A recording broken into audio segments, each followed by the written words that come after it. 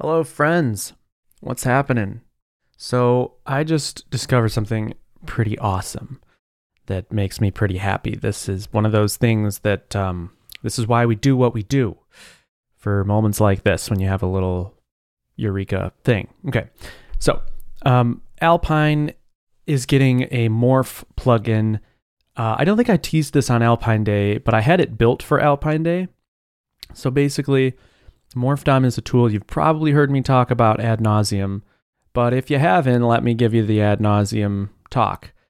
Just kidding. It's basically MorphDOM is a tool that Livewire uses under the hood to patch the DOM. And what I mean by patch is just change the DOM based on HTML it gets from the server. So every time you do something in Livewire, it submits, an AJAX request to the backend sends new HTML, and then MorphDOM is the thing that goes, here's the HTML on the page, here's the HTML from the server, reconcile the two, change the HTML on the page.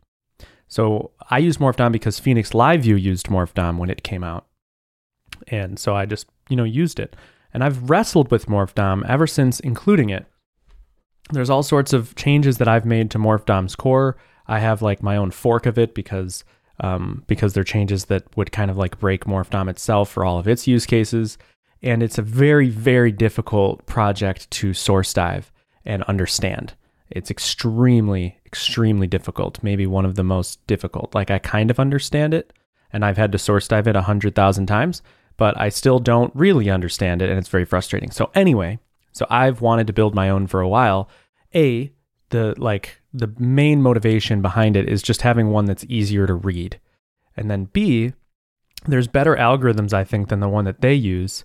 One problem with their algorithm deals with keys. If you have keys on elements and those elements get swapped around, the way MorphDOM does it in its algorithm is like every time it encounters an element with a key, it like pulls it out of the DOM until later. If it finds it, it then uses it in that other place, or if it doesn't find it, it like puts it back, and that can create a bunch of weird issues. And so we fixed a lot of MorphDOM bugs along the way, but there's one that recently Josh Hanley found and was like, hey, I think this is, a Livewire bug. And we start looking at it. I'm like, you know what? I think this is actually a straight up MorphDOM bug. Let's just literally try this exact HTML bit in MorphDOM itself without Livewire. And we did. And yes, it didn't work. The bug is in MorphDOM's algorithm. And I was like, hey, I did write my own MorphDOM. It is actually in the Alpine repo. It's just not published as a plugin. But try the morph function that I have, because my morph function, I tried to adhere pretty closely to MorphDOM's API so that Livewire can use it, can swap to use it basically pretty easily. So he tried it with my MorphDOM and it worked perfectly, which was awesome and gave me even more confidence about my MorphDOM. I've used my MorphDOM inside of Livewire and ran all the tests, and I think I got everyone but one passing. And it's one of those tests that you're not sure if like it even should pass. But whatever. So my confidence is increasing that this is the way to go. So I figured it's finally time to actually publish it as an Alpine plugin and get it out in the world and do some stress testing before we swap it into Livewire. So I started doing that and I refactored it a bunch and, wrote a bunch more tests for it and wrote some fun APIs and I don't know, just did a lot of thinking about it, finished all that, then got to write the documentation for it. Started writing the documentation and realized that like this is a deep plugin. It's not something that a lot of people will use directly. They might use convenience things on top of it. Like if we have an XMorph directive that allows you to just, put it on a div or something and then bind to HTML and it'll like automatically keep it all in sync, which is definitely going to happen. But I actually removed the X directive for launch because I don't know. Whatever. That's a whole other conversation. But so I started writing the documentation and realized like this is a pretty deep plugin. I can document everything pretty well, which I did, like the API itself, the different options you can pass in, the lifecycle hooks. But the hard part is getting people to understand how it works, the basic DOM diffing algorithm. And the thing is it's something that's much better seen than heard. It's a pretty simple thing to grasp if you see a animation for it, like a visualization.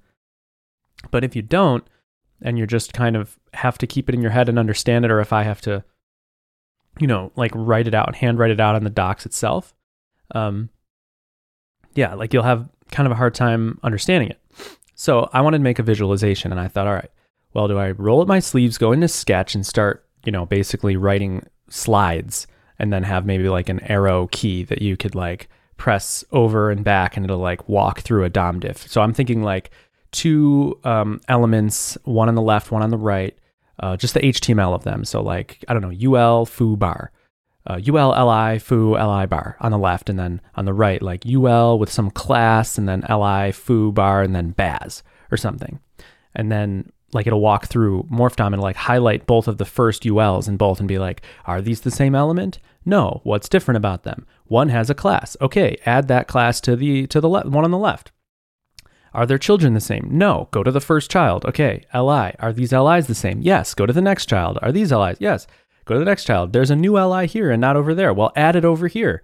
Like all the things that Morph DOM's algorithm does internally, which really is fairly straightforward. The complex stuff comes from dealing with keys. The concept of basically like if you had some DOM morph that would trip up on an element or replace one element with another when you actually want it to like move it to a different part of the DOM with a key, that stuff's a little more complex, and Morph DOM of course supports that. I'm saying Morph DOM, Alpine's Morph plugin. So all of this is getting to the point that I want to make, is that I was thinking about creating this visualization. I probably still will, but I'm like, what if there was a programmatic way that I could actually create a morph, an interactive morpher? Like take this tool that I built and actually use the source code and create a page where you could paste in the HTML that you want to morph from, and then so 2 bits of HTML, hit run morph or something, and then watch it do that visualization with your actual code, which I thought would be insanely cool, but I didn't know where to start. But these things are kind of fun. So I just created a page, start hacking on it.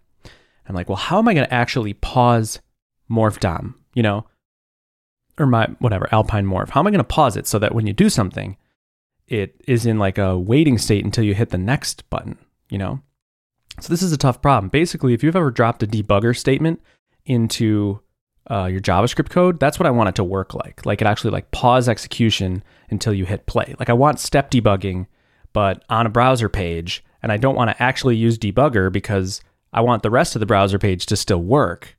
And I don't know if I could hook into debugger well enough to like make it a nice experience. So I'm like, how am I going to fake this thing? Like, how do you actually interrupt, like pause code in JavaScript? And I'm like, well, I guess at the breakpoints where I'd want to pause the code, I would need to like put the rest of the code in a callback and then store it to be like resumed. But then I'd have all these crazy nested callbacks, and I don't even know all the implications of this. Like it just kind of made my head spin for a minute, and I was like, I don't know if this is even possible. So then I thought I should create snapshots so that at all these different points in Morph DOM, I take little snapshots inside the algorithm. I take snapshots of the from HTML and the to HTML and store them in an array, and then you can step through that array of HTML snapshots. And that's actually not a bad idea. It's probably still something that like I could do and it would work pretty well, actually. But I had an idea of something even cooler. It's like, well, JavaScript does have a concept of waiting, of like pausing mid-execution without a new like level of nesting promise or something, and that's async await.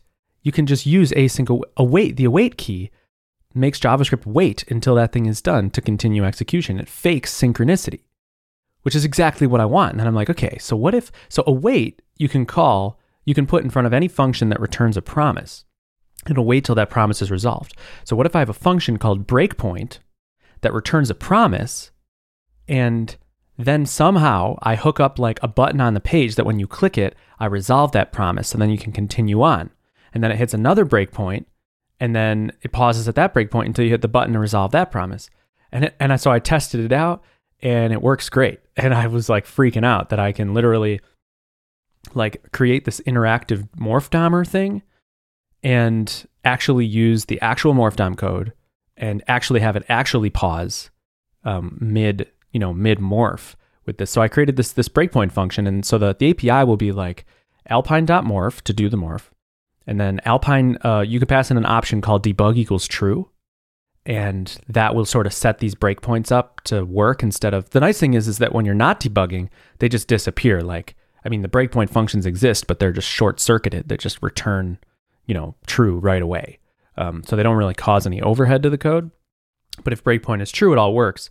And so you can also hook into the logging messages. So when I call this breakpoint function, I pass in a message. It's like added element this, change text to this, change class to this.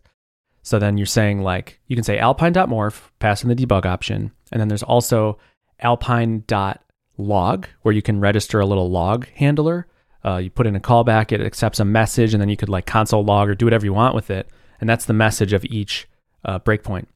And then there's this is alpine.morph, alpine.morph.log, and now alpine.morph.step, which is the global function that you can use to step through the morph if you have debug equal to true. So super simple API. It's basically step debugging, but in pure JavaScript without actually any internal debugging code or anything. It's just like straight up JavaScript, which I think is super cool. So I'm going to keep working on this, and I think this is going to be huge for these families of tools because MorphDOM is very powerful, but when you run up against it, it's hell because it's very difficult to debug. If you follow a few basic principles of using MorphDOM, you basically never run into issues, but I even get tripped up by those sometimes. Like sometimes you forget to adhere to them or whatever. It's just like I've spent so much time debugging MorphDOM. Any amount of time that I put into this little debugger, interactive debugger, is going to save so much time in the future. So I'm hoping that people who use these families of tools, Alpine, Livewire, Phoenix LiveView, and any of these other tools that use something like MorphDOM will have a better tool than MorphDOM. I'm grateful to the MorphDOM people. I really am, for doing what they're doing and what they did. The original writer is basically done with it, and I think now the Phoenix LiveView team, Scott Newcomer took it over. Chris McCord still works on it a little bit, but mostly Scott Newcomer. So they now maintain MorphDOM, and that's great. And of course, like in an ideal world, I just contribute back. And I've talked to Chris personally about this, but there's a handful of things that I want in MorphDOM that would be like pretty heavy breaking changes, and they're not necessarily willing to do that. So I don't know. Anyway, like I hope that Phoenix LiveView can use this instead of MorphDOM, because MorphDOM has like legacy things it has to carry around. And this is like very well tuned to projects like Livewire and Phoenix LiveView. And the other thing that I didn't mention is that this MorphDOM is Alpine aware. So it just out of the box, if something like Phoenix LiveView used it, all your Alpine code inside of your LiveView components would just work automatically between morphs. This MorphDOM is intelligent enough to maintain the Alpine state. Even as it changes elements, it will preserve the Alpine state, which is a whole other fun topic that we can talk about at some point. But yeah, so I'm super excited about it. I think this little await thing was a really fun thing for me. I don't know. I was like, I don't know. It was just an exploration in JavaScript. I'm like, wait, would it be possible to? Oh my gosh, it's totally possible. This is so cool. It's a pattern I haven't seen anywhere, and I think is probably powerful for other scenarios as well. But yeah, so I wanted to share that with you. Thanks for hanging out. I will be seeing you on the flip side. Bye.